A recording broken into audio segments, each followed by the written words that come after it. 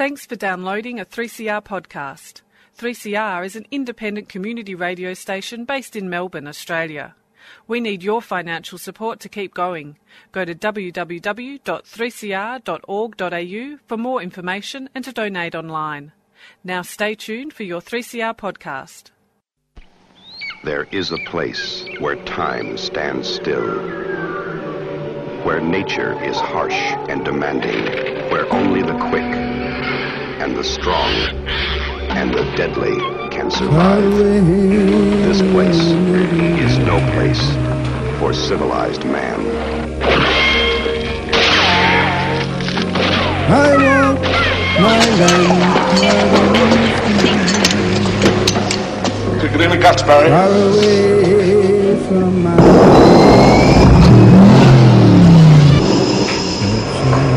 All you've got to do now is pass the Australian culture test. 3 simple questions, 3 correct answers, and you go through that doorway to the greatest little country in the world. And yes, you do. This is Annie for Showreel on 3CR, your favourite community radio station. And today, we've actually got a live guest. It was pointed out to me that we rarely have live guests, but we are very lucky to have Charlie Hill-Smith in the studio. G'day, Charlie. How are you? I'm extremely well. How are you? I'm good. And and the last time we talked to you, Charlie, you had just got Motor Kite Dreaming off the launch pad. Yes. And I've noticed that it's been played just very recently on NTV, which was a very nice thing to come across. So it's been on SBS2 and NITV this last month. That's right. A second screening on NITV. Yeah. But lovely to be on the airways, up on the airways. Motor Kite Dreaming is a 5-part TV series about 2 young fellas flying microlights, which are tiny aircraft, from the Coorong in South Australia, from the Ngarrindjeri country down in the far south of the country, right up through the centre of Australia, through about 20 Aboriginal language nations. And I have to say, I have to credit that film with explaining to me the real meaning of songlines. It was very, very, I mean, I'd heard of songlines, I understood that, but the way we were able to go across the country and how much of a map it is and how each of the different groups are, once you leave their country, that map, that songline is then... the baton is passed on to the next crew. It's like each language nation is a custodian of this interconnected story that goes from the top to the bottom, or from the east to the west, and it is like a web-like lattice of connectivity across the country. And obviously, the last couple of 100 years has put a lot of roadblocks in the way of a lot of those songlines. But a lot of these communities and a lot of these language nations are reconnecting with each other to reinvigorate and open up these songlines again. Obviously changed in some way, adapted, evolved, not as they were, but still very powerful and very connecting for these language groups to feel that custodianship and that shared custodianship of something that's much larger than themselves. And they serve a real purpose. You know, these are lines of trade, of marriage, of ceremony and law. So these aren't just song. When we use the term songline in a Western sense, song has a fairly sort of flippant, lightweight meaning. Yeah, but when we say songline pertaining to Aboriginal culture, the song is much more than just a lyric and a melody. The song, a man or a woman's song, is their story, their totems, their country, their ancestors, where they come from. So their song is what connects them spiritually to their country, and these song lines connect the custodians spiritually to their country. Yeah. Anyway, so I thank you for that. Motor Kite Dreaming taught me a couple of different things that I hadn't quite understood, and so I say to people, go and watch this program. But you've also been making some. You're doing some work with filmmaking in Papua New Guinea. That's right. Can you tell us about that? So I'm making a short film with an incredible Australian Papuan musician called Araleke. Araleke is probably the most famous popular pop or rock star / drummer in Papua New Guinea. And Ari's father was a white Australian, and his mother is a Papua New Guinean, and he's probably about 40 years old now, and he's a superstar in Papua New Guinea. And his awesome song, which he released about a year ago, called Sorong Samurai, which talks about the two towns on the tips of the island of Papua. Sorong in West Papua, in the far west, and Samurai in Papua New Guinea in the east. So Sorong Samurai talks about the whole island. So I'm working with Ari. Ari's an incredible muso. And we're making a film. The first part of the film is for the Commonwealth Games, actually, which is in the Gold Coast, 2018. And they commissioned Ari and I'm directing and Ari's producing, to make a cross-cultural film about Papua New Guinea, because they want films about Commonwealth countries. Oh, right. So this is two birds with one stone, Australia and Papua New Guinea in one story. And it's a story about Ari, who's the drummer, teaming up with a drum maker from West Papua called Dennis. Now, Dennis had a dream about 3 years ago. And in his dreams, Dennis is always connected with his ancestors, and he listens to his dreams and he gets messages from his dreams. And as a drum maker, he's an incredibly great builder. And in this dream, his ancestors came to him and said, Dennis, you must take the drum that you love and build, and you've got to take the drum back to the village. You've got to take the drum back to the Papuan people. The colonial experience of 300 years of the Dutch and their version of fascism, and then 70 years of Indonesia and their colonial fascism, has stripped the drum out of traditional culture in West Papua. Oh, that's outrageous. And replaced it with Christianity and Islam. Much the same as the Christians took the drum out of our pagan history, so too the Christians have taken the drum out of Papua. Isn't that fascinating? It is. It's the same old neo-colonial experience going around and around. So in his dream, his ancestors said, you must take the drum back to the village, because the drum, the tifa, as they call it, or the kundu in Papua New Guinea, is a connector between the past and the present, between the land and the spirit. The drum is a medium between life and death, and it personifies traditional Papuan culture. So also in his dream, his ancestors said to him, not only do you need to take the drum back, but you need to do it by building a giant boat. So he built a 100-foot war canoe in the jungle of West Papua. Yeah. And then This is Fitzcarraldo. It is Fitzcarraldo, and it's Noah as well. It's very biblical. And he realised that he needed to get a great drummer to help him take the drum back to the people, someone who was known and popular. And that's when he met Ari. So Araleke and Dennis have teamed up, and I was recently in West Papua shooting the first part of this film, so I got to see this giant war canoe. It's a 100-foot long outrigger canoe, the likes of which have not been built in West Papua in 50 or 60 years. And they've crewed it with drummers, and they're going to sail the canoe around the whole of Papua, the island of Papua. And a lot of us look at Papua or Papua New Guinea, the island of Papua, and we think it's quite small because it sits next to Australia. Yeah, but Australia's so massive. The island of Papua is actually the second largest island on Earth. And also, I presume the vagaries of the sea will be affected by the land masses being quite close to each other. That's right. I mean, look, it's shallow ocean, so it's not the Arafura Sea. The Arafura, correct, and not as dangerous oceans as some, but nonetheless, all oceans are dangerous mistresses, as they say. So they're going to sail this giant canoe around the island, going from village to village, reintroducing drum beats and drum patterns, and learning drum patterns that haven't been played or shared for generations. And our part of the story ends up in Papua New Guinea at the annual War Canoe and Drum Festival. Now, this takes place in a little village called Huhu, and we'll gather there with probably 1,000 different canoes and drummers from all over Papua. Who's doing the sound? That's going to be a toughie. Yeah. I've probably Simon Walbrook, one of my sound guys from here. He's a great musician and sound guy. I'll probably come with me as we head up there. But I'm working with a team of Papua New Guinean cameramen and sound people as well who Ari's connected us with. So yeah, so it's a wonderful film. It's called Araleke and the 1,000 Drum Canoe. And it'll premiere. Is this supposed to be a short film? Yeah, we'll make a longer version as well. But the short film will be premiered at the Commonwealth Games in Gold Coast, which is April next year. Right. Okay. This is assuming that the council workers aren't still on strike. Pretty likely. But anyway, you're on Showreel and we're talking to Charlie Hill-Smith about everything.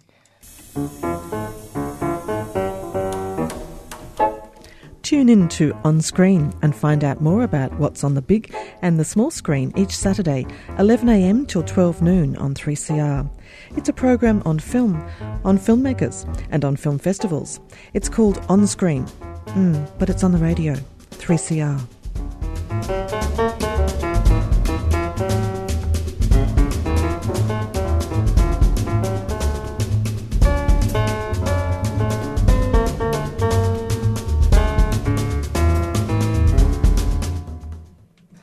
Yeah, we're all excited. Yeah. Charlie and his family are actually moving to be closer to the films that he's in the midst of making, which is a sort of a fascinating cultural thing to do, to move from Australia to a place closer to other parts of Asia. And the other place you've just told us that's an incredibly dramatic. I can't even imagine how to whittle away to make a short film out of the various elements you just described, because it's an epic. It is an epic, and making a 10-minute short will be extremely difficult. But we will. But you're going to make it. We will do it. You're going to make a feature as well, or taking. There's a good chance if we can get the funding, and there's a lot of excitement around the film at the moment. So hopefully we can get some extra funding through. Also, I should imagine that online mediums would be perfect places for a longer exploration of all those elements. Yeah, no, it's a very important statement by the Papuan people. The Papuan people are making an anti-colonial statement. They're trying to decolonise themselves. Yeah, exactly. Undress it. But you're also, although we're not going to talk very much of this because you can't divulge too many details, but you're also involved in a film in Timor-Leste. Indeed, in East Timor-Leste. That's right, the wonderful nation of East Timor.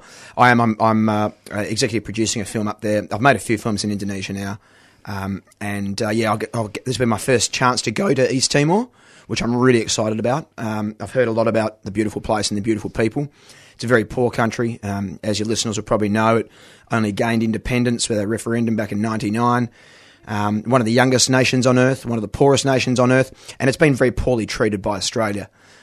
We have colluded, corrupted, stolen, spied, and done everything in our power to try and steal their resources and make it as difficult for them as possible. But I'm hoping that attitude is changing now, and that Australians will sort of jump on board. And I mean, I know our army has done a great job there. Oh, and it's quite interesting because I've spoken to filmmakers who made a film called Drawing the Line, which is exactly about Australia needing to fess up regarding the distribution of wealth around natural resources in the Timor Sea there. Yep. But interestingly enough, it's not the people. It's not the Australian people. It's the government, yeah. Yeah. And it also, the other thing that came out from talking to them is that the East Timor people right across East Timor know all about the fact that Australia is not sharing properly. Yeah. It doesn't like to share. So anyway, it will be interesting to find out, because you're going to make a film on the ground. They're making a film on the ground, is it? That's right, yeah. There's a bunch of guys and girls who are working over there who are making a film that is a contemporary story, but it mixes in a whole bunch of this historical birth of a nation type stuff. Okay, so it's a documentary. It's a documentary, that's right. So we should look out for it. Yeah, it'll be out sometime next year, I expect. But it's a very exciting. I'm extremely excited to be going to East Timor for the first time. I speak Indonesians, and as the East Timorese do. And it'll be wonderful to be able to share some experiences and get to know that neck of the woods. Yeah, you might even learn their language as well. Yes, indeed. I don't think I'll have time, but I'll give it a crack. You'll give it a crack. Yeah. What's it like being an executive producer this time? So, an EP or an executive producer basically means a producer who's asked to come onto a project who has a group of a set of skills that the project needs specifically. So it's not one of the instigators or the originators of the project, but it's someone who comes in to sort of troubleshoot and help get it across the line. And is that about money, or is that about? It can be, yeah. A lot of executive producers come in to try and raise the money to the shortfall to try and get films finished. Or is this That's one not about my role. This is about shaping and skill sharing? Yeah, mine's more of a cultural thing because I have such an experience of working in Indonesia on and off for 30 years. And working right throughout the archipelago there with different cultural groups, I can sort of bring a bit of that experience of cross-cultural work to the project. Did they seek you out? Yeah, they did, which was lovely. Yeah, that's quite a compliment. Really. Yeah, well, it's nice. It's nice to be asked to join projects. Things are coming home to roost for you, aren't they? Yeah, it's been a really busy time, and it's really difficult to make films in Australia. It's really difficult to make documentaries in Australia, and my thrust has always been social justice issues, which are even more unappealing than your average film. There's very little economy in documentary, so it tends to be people who make them tend to be very passionate, and they do it for love, not for money. So it's a tough thing to do, but I love doing it, and there's so many great stories in Australia and this region to share. And that fuels me and keeps me motivated. Now, it's interesting you should say that. Before we go on to the very last thing that you wanted to talk about, I went to the launch of the Eminent Australians calling for the end of the intervention, and I overheard Jeff McMullen saying, he was talking to someone else, the person who was doing Welcome to Country, he was saying, it's so funny, you know, in Australia, our Martin Luther King, our people of this ilk are Mabo and Vincent Magari, and even to this day, their graves are desecrated. You know, how is it that Australia is so unable to deal with the realities that are around us? And like you say, these are the real stories. That's what he was really saying. These are the real stories of our culture. Yeah. Yeah, I mean, there's a real want by Australian community to come to terms with who we are and where we come from, but that's very difficult when you're led by peanuts. Yeah, that's right. You know, it's a top-down thing. Intellectually and philosophically, we need to be led by our leaders, and when you've got these right-wing half-wits running the show in Sydney, from Sydney, who all live in Canberra, it makes it very difficult for us to have an open conversation and to embrace our history. Yeah, that's right. These people fight it. They fight it in tooth and nail, you know, and you see it now with these right-wing half-wits in Canberra. They make it very difficult for the rest of us to get into it, to get into a debate, to open up the past, to learn our history. And to evolve into the country that we should be. That's right. And we're not going to evolve until we embrace who we are. Yeah. You know, those old wounds will keep festering until we open them to the blinding light of day. Yeah. In fact, it's a little bit like the refugee issue. How much cruelty and torture can you apply? Who are these people? Yeah, who are these people? You're on you're not on Solidarity Breakfast. You're on show. We almost were on Solidarity Breakfast, which is the Saturday show that talks about politics. We are talking politics because we're talking with filmmaker Charlie Hill-Smith about his filmmaking, which is, at essence, about the big leap forward, really, the step forward in Australian cultural self-perception. Now, the next project one of the projects that you have become asked to be part of, which is an extension of what we've been talking about, is the Eel Festival, which is down closer near Lake Bolac. That's right, Lake Bolac. Down there in that glorious country south of the Grampians. That's exactly right. That rich and green country with all the rainfall and the good dirt. That's exactly right. That's right. And it's a great festival because, of course, the eels are a marvel, and a marvel of the natural world. Yeah. They're incredible, aren't they, the little things? And the Eel Festival, it's the 23rd to the 25th of March next year. And my delightful friend Elijah McLeod has become the director. Now, he's a local boy down there. He's been away for a few years, travelling around the country and the world. And he's back, and he, with Neil Murray, the wonderful musician from Warumpi days, and now excellent solo career man. Yeah. They've teamed up, and this festival is going to be great. There's been a lot of rain down there recently, and Elijah says that Lake Bolac's looking fantastic. The Eel Festival, it's a 2-day festival. They're looking to bring together people from all over the state. The lineup's looking amazing, and this is what Elijah says is that it's a 30,000-year-old gathering that is continuing on the edge of Lake Bolac with the Jaburong. It's also people. an amazing countryside because having been brought up around there, the whole landscape is the result of volcanic eruptions. Yeah, that's the last volcanic place in Australia. Yeah. And everything about the place, even though a white European colonisation has happened, you can imagine the place because of the ebbs and the flows of the stones, the hills and all the rest of it. And then to have this split of water, because all around there is lakes. Yeah. Just lakes everywhere. And so this festival of... and also the thing about the eels is that they bring the salt and the fresh water together, which is an incredibly important barrier point of Aboriginal place of importance. Yes. Yeah, it's an amazing thing. So that's Jaburong country down there, and this festival is a celebration of the culture of those people. And I think we were talking earlier that the eel traps down there, the eel farming down there, which has gone on for 30,000 years, is considered to be the oldest and largest intensive agricultural pursuit on Earth. Yeah, that's right. And we're talking about it supported tens of thousands of people down there. Yeah. We had full kit Aboriginal towns down there living, with thousands of people. Farming them, basically. In each group. Yeah, full kit farming. Yeah. Full kit farming. So at the eel festival, you're going to be able to eat eel, you're going to be able to learn how to tan eel and make eel leather. There's going to be eel on a stick. There'll be eel is actually really, really nice, and if you come from European background, that's the same as a roll mop. That's a roll mop. That's the same flavour, is it? Yeah. That's what a roll mop is. It's eel. They reckon there'll be some young fellas there teaching people who come along how to preserve and tan eel. There's going to be bush tucker workshops. There's going to be weaving. There's going to be language workshops. And it's also got a music festival. It has. So Neil Murray is going to be heading up the music festival with the wonderful David Bridie from My Friend the Chocolate Cake. Yep. Your listeners will probably know Bridie. He's a very active political man here in Melbourne. Yeah. He's the one that produced Tulloch.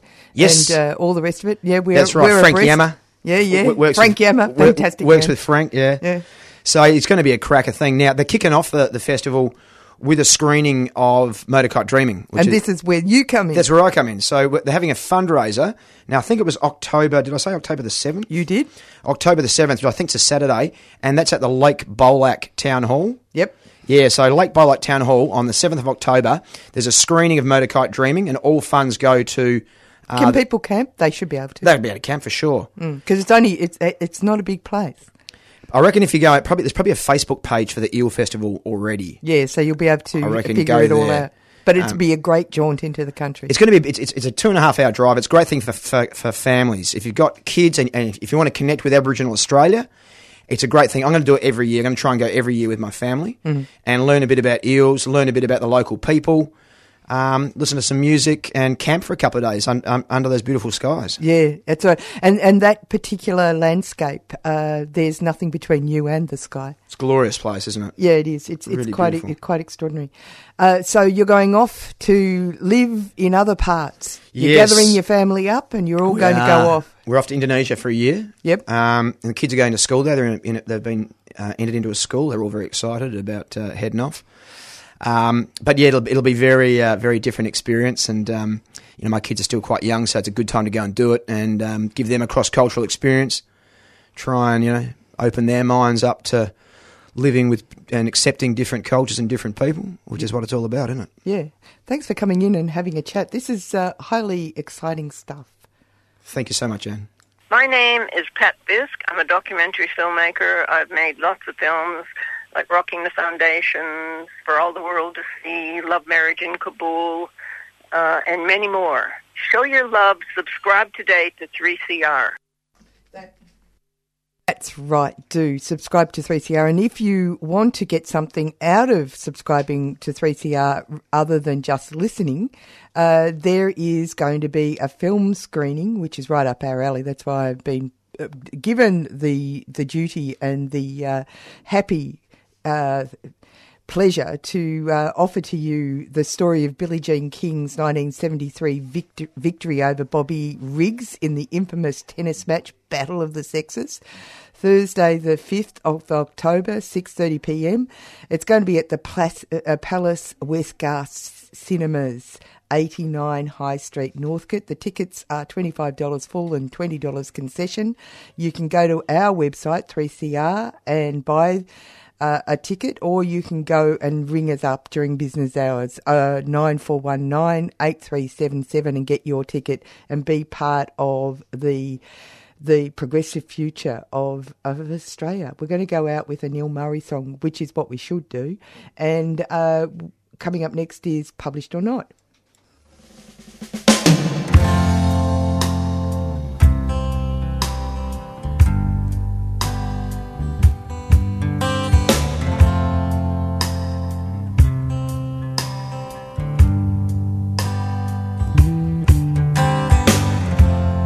I've been around a lot of places,